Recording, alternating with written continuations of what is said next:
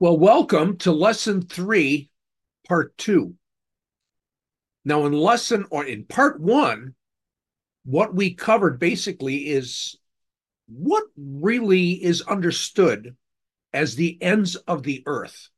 From the Jewish perspective, the perspective of Jesus's disciples 2,000 years ago. We came to the conclusion that really the ends of the earth were the borders of Israel as compared to the rest of the nations. In other words, you came to the border of Israel, and once you crossed that border, it's like you fell off the earth. It was the ends of the earth because you went to the nations, all regions outside of Israel.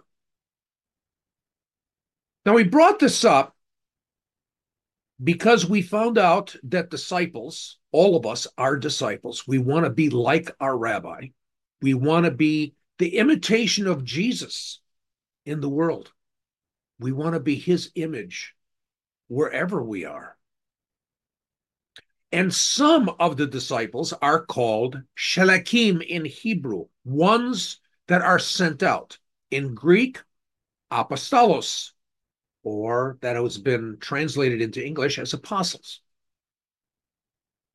And so, as we continue in lesson 3 and part 2, we're going to emphasize and take a look at Paul. Paul is definitely a disciple, a Talmid of Adonai Yeshua, of Rabbi Yeshua. And you can see this in 1 Corinthians 11:1 when he says, "Be like me, for I'm like him."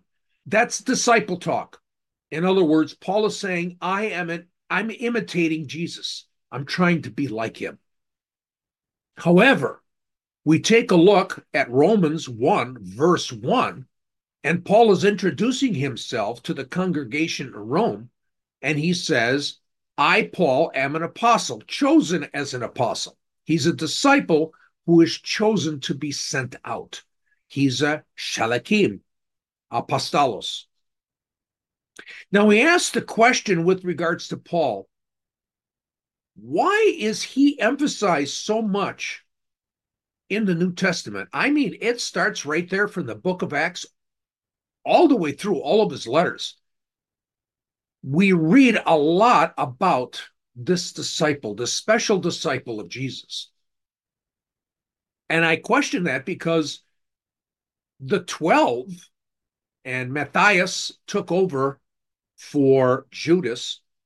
If you remember, back in the book of Acts, Peter had met with the 120 and said, we need to have somebody to replace Judas. And it so happened that they had a vote and Matthias won. So those 12. And we know from church history that it's very likely that all those 12 were sent out. They were all apostles, all shelakims, chosen ones to be sent. And many of them died in foreign countries. They went to the ends of the earth and were martyred. Paul was not one of the original 12. He's as a disciple and he's chosen as an apostle, but he was not one of the original 12. And it's very interesting to me, and I don't have the answer. Could be interesting if you want to email me and share your ideas why God chose to really emphasize Paul in the way that he did. Not John, not Peter, but Paul. We want to take a look at that. We want to take a look at Paul because if there is a glaring example, I mean a glaring example of a disciple and an apostle, it's this man, Paul. So definitely Paul is in Israel, and so he also leaves there and heads out to the ends of the earth. And just take a look at the check marks that indicate the various nations that he went to. Now, if you wanted to have check marks that indicated every place that he visited, it would be double this number. Anyway, the point being is that Paul really went to the ends of the earth. Look at that, even to Spain. That's recorded in the New Testament. There's a question mark that you see in the upper left-hand corner about England. there is some evidence to suggest that Paul actually went to England to actually go and make disciples. That is just utterly fascinating. So Paul really seems to be the one apostle that perhaps traveled the most, perhaps took the salvation of God, the Yeshua, God's Jesus, as we read in Isaiah 49:6, and took him to the ends of the earth. Now, what we're going to do is we're going to leave the Cove of the Parables. That's where I left you in session 1, or in part 1 of session 3. And we're going to head to another interesting, very interesting location, again, related to Paul and his bringing God's salvation to the ends of the earth. So we're going to take off from that last location, hovering over Capernaum. We're going to travel across the Mediterranean north and west to the ancient city, the great Roman pagan city of Ephesus in the province of Asia. So as we take a look at the area of Asia, which is really kind of that eastern third of the nation, the modern nation of Turkey, we're able to see where that location of Ephesus actually is. We're looking at the ancient theater at Ephesus, and this location has a big part to play in Paul's visit to Ephesus a couple of times in the book of Acts. This is a very famous archaeological place to visit in Ephesus. It's called the Celsus Library. And it really wasn't built until about 130, 135 AD. So it was not there in Paul's day. However, some people say that this is the location where Paul taught his disciples. We'll get to that in a little bit.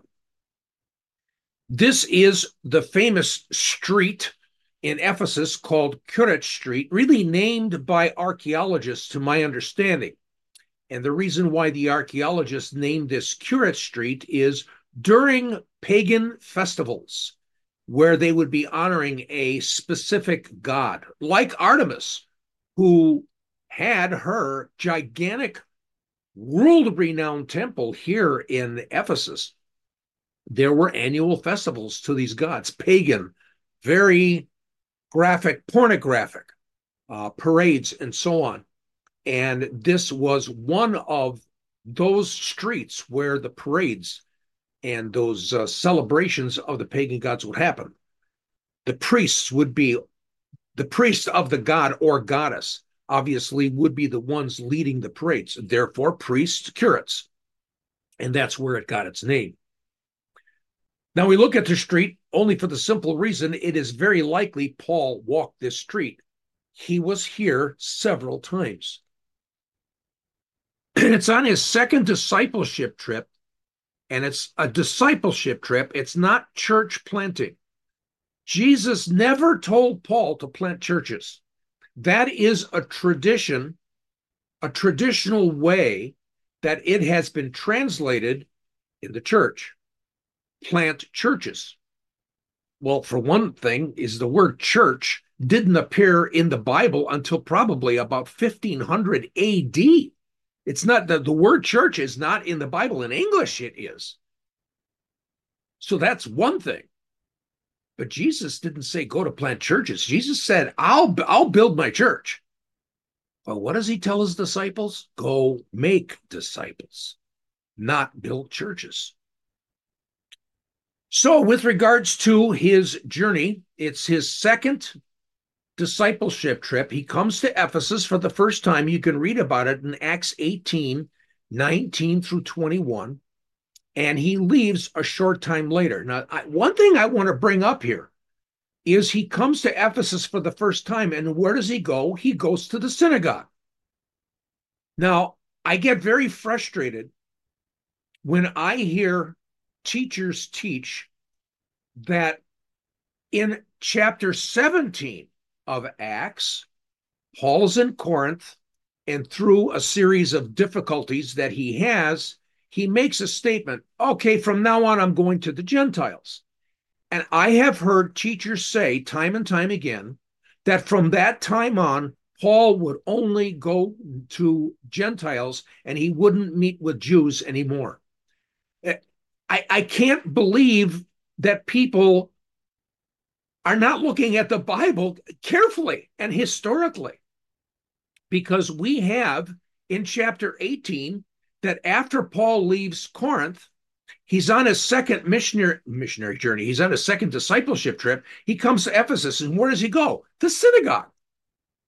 So his statement in Corinth is probably just related to the fact that he was going to emphasize the Gentiles in Corinth, because he comes to Ephesus and he goes to the synagogue the first time. Matter of fact, when he comes to Ephesus the second time, we'll see that in just a little bit.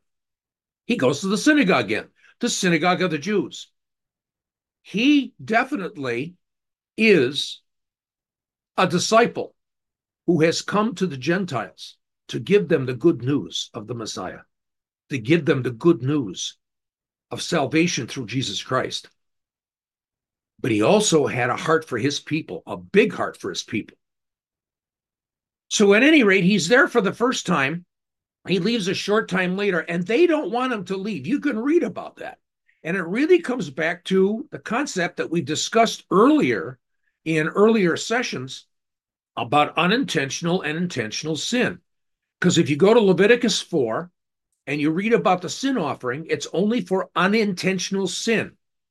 And so basically, all scholars agree, and this is interesting, Rabbi Akiva, a great non-Christian Orthodox Jewish rabbi at the end of the first and the beginning of the second century, plus Maimonides in the end of the 11th to the 12th century AD, these guys are renowned Torah scholars, Bible scholars in Judaism.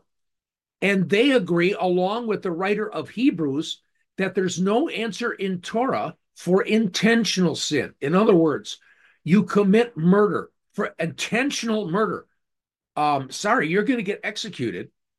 And there is no mention anywhere in the Torah, anywhere in the Old Testament, that if a person who commits first-degree murder actually goes through a certain sacrifice or a certain procedure or says certain prayers, that God will forgive them of their sin of intentional murder.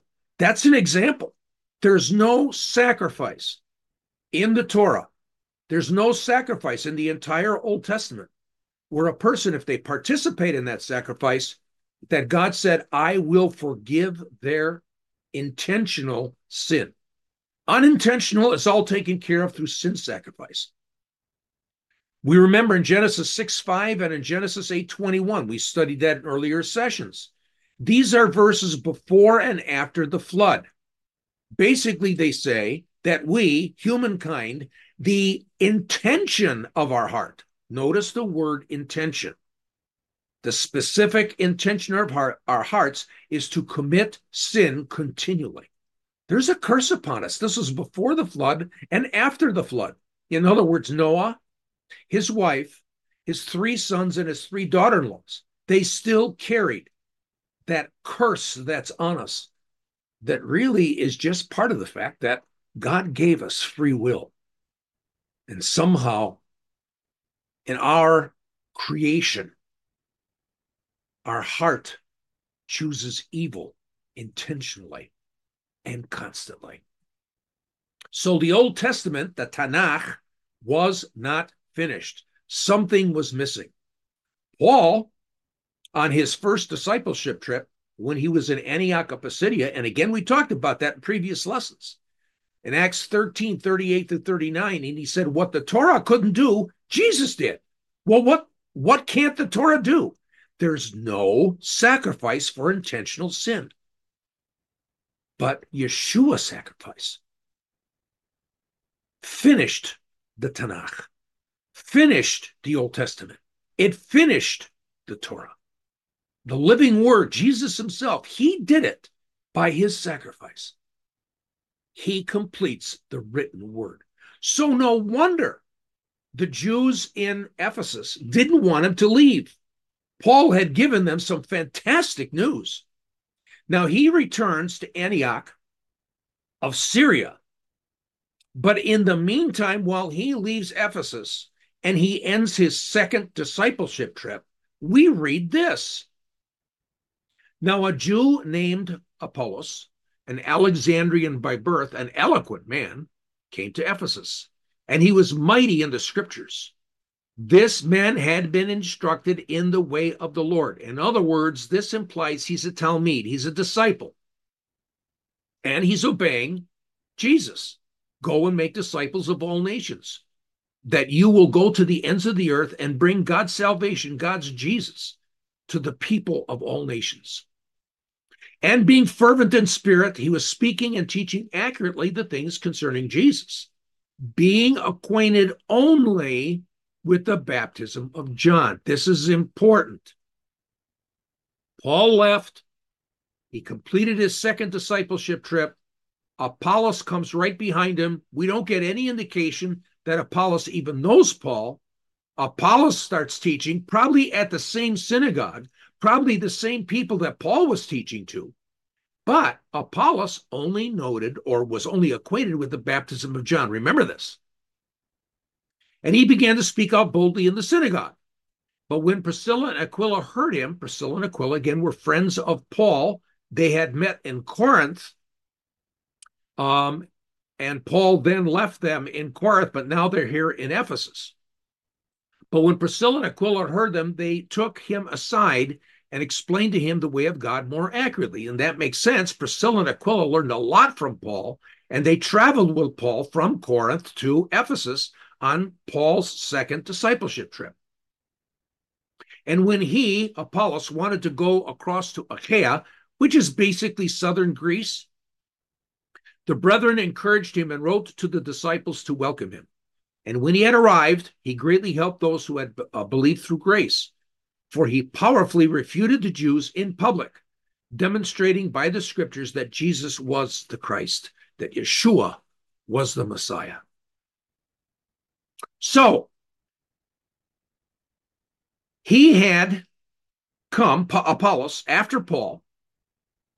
He came to make disciples, not plant churches, and he leaves for Achaia.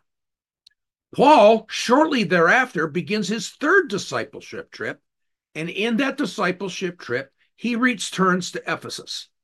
So we pick up that story, and we read it happened that while Apollos was in Corinth, Apollos left Ephesus and he went to Achaia. That's southern Greece, and that's where Corinth is. So he leaves. Paul is on his third discipleship trip. He passed through the upper country and came to Ephesus, and he found some disciples. Now, he didn't find some disciples for himself. He has already been here. He had been teaching at the synagogue there in Ephesus. He had left, and he promised to come back. Apollos came after Paul, probably teaching the same group. And so what had happened, Paul and Apollos basically had helped Jewish people and maybe even some Gentiles decide that Jesus was Lord and to become disciples themselves. So he found some disciples of either himself or Apollos. He said to them, "Did you receive the Holy Spirit when you believed?" And they said to him, "No, we have not even heard whether there is a Holy Spirit." And he said, "Well, into what then were you baptized?" Now listen to this. And they said, "Into John's baptism." Wait a minute. These are disciples in Ephesus.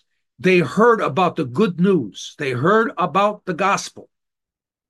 And all they ever were baptized in was John's baptism. And we have to say, thank you, Apollos. That's him, because that's all he knew, Apollos. All he knew was about John's baptism. So what we're dealing with is perhaps disciples of Jesus that were made as disciples through Apollos' work. Paul said, "John baptized with the baptism of repentance, telling the people to believe in him who was coming." who was coming after him, that is, in Jesus. When they heard this, they were baptized in the name of the Lord Jesus. We continue in Acts 19, so it's Acts 19, verses 1 through 10, where you can read all of this. And when Paul had laid his hands upon them, the Holy Spirit came upon them, and they began speaking with tongues and prophesying. There were in all about 12 men. Now, this is interesting because this translation is so awful, because when you study the Greek, there is an alternative way of translating this verse that's clearer and simpler. In other words, not all about or about 12 men, but had been. So you can read the verse in an alternative, equivalent translation that says there had been 12 men, 12 disciples. It just makes a lot more sense. And he entered the synagogue and continued speaking out boldly for 3 months. Now, let me just stop there again. Here's Paul again. He's at Ephesus the second time, and he's in the synagogue. Remember, back in Acts 17, with Priscilla and Aquila and Paul, they had some difficulties in Corinth, and Paul says, I'm going to the Gentiles from now on.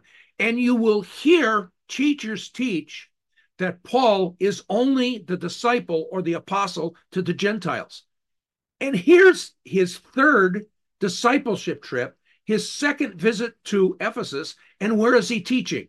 To Jews in the synagogue, the same ones that he taught the first time he was here, which was after his statement in Corinth that I'm only going to go to the Gentiles.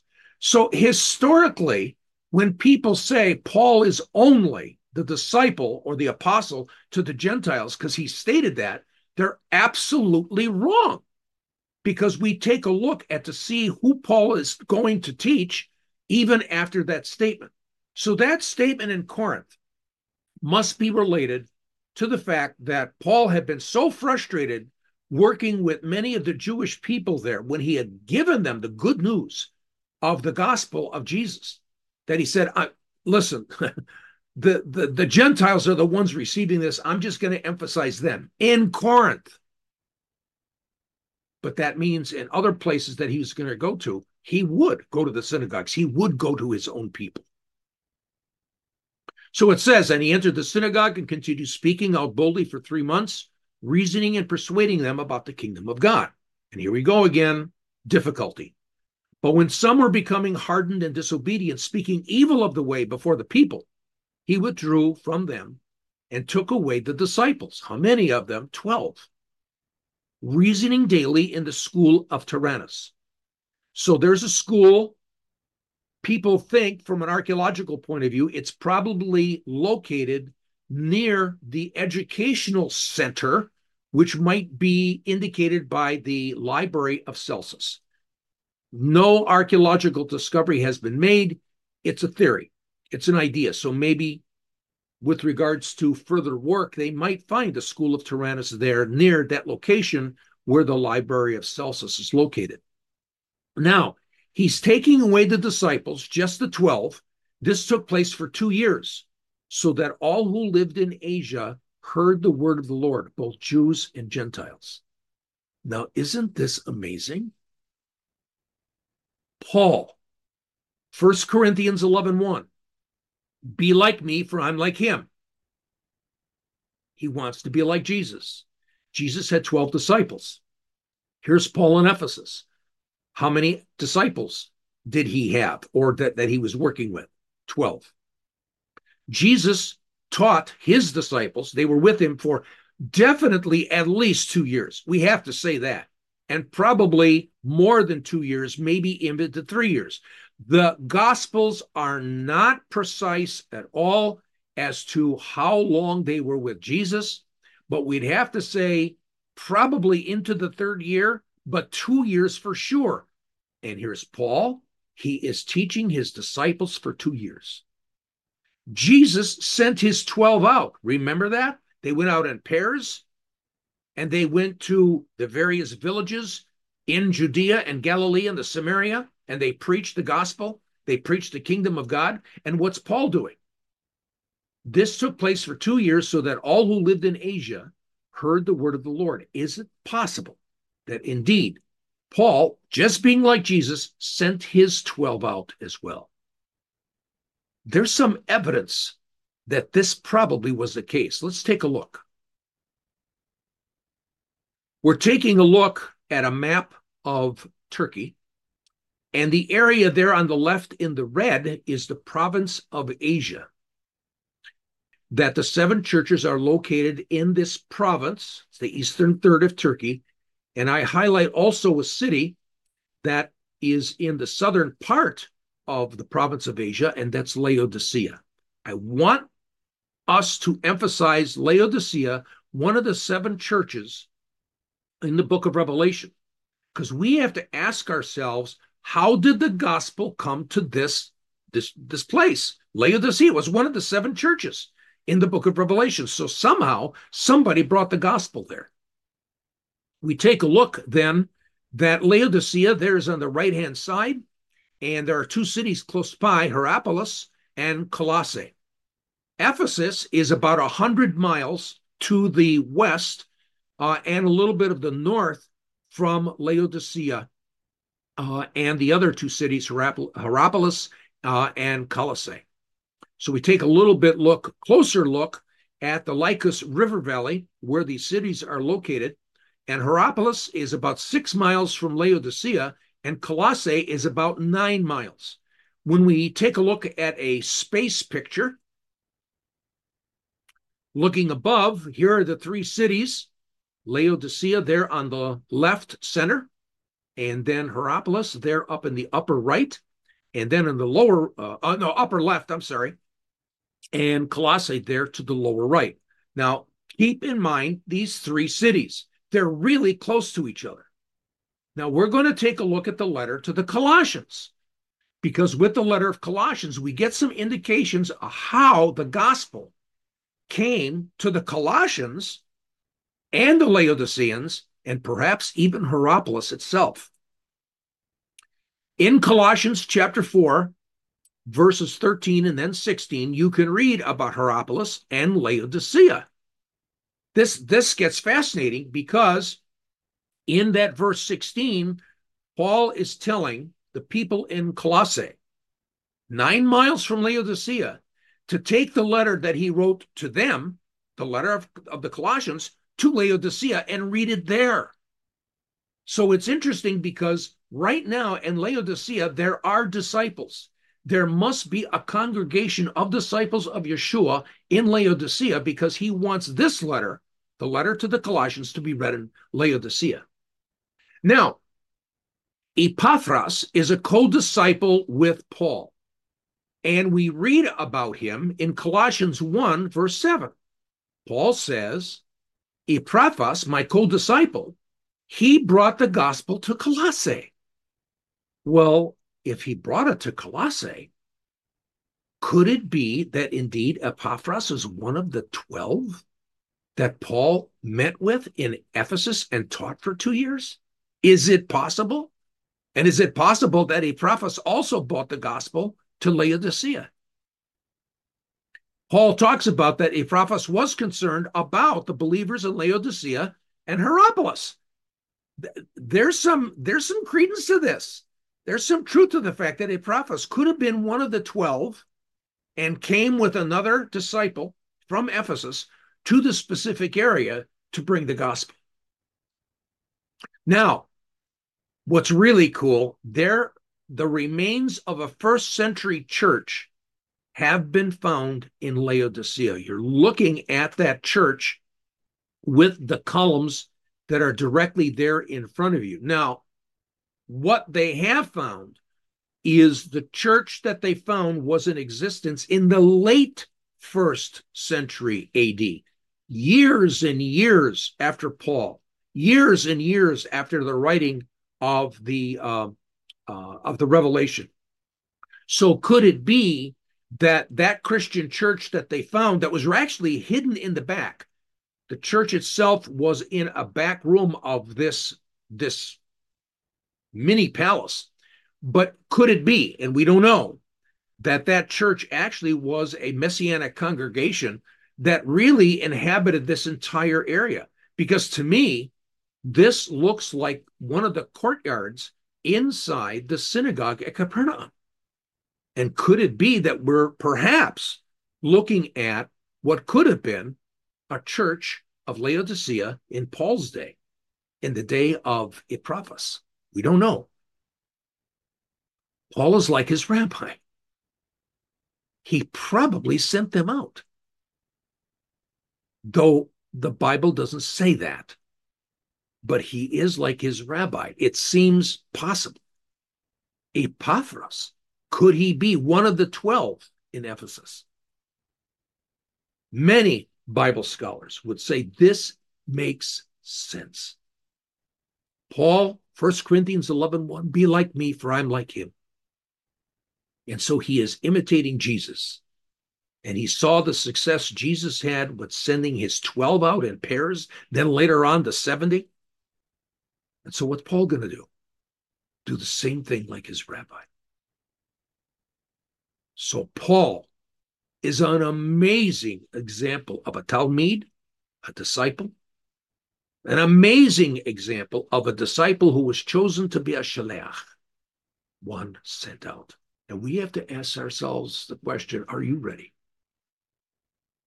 What if he called? Are we ready to get out of the boat?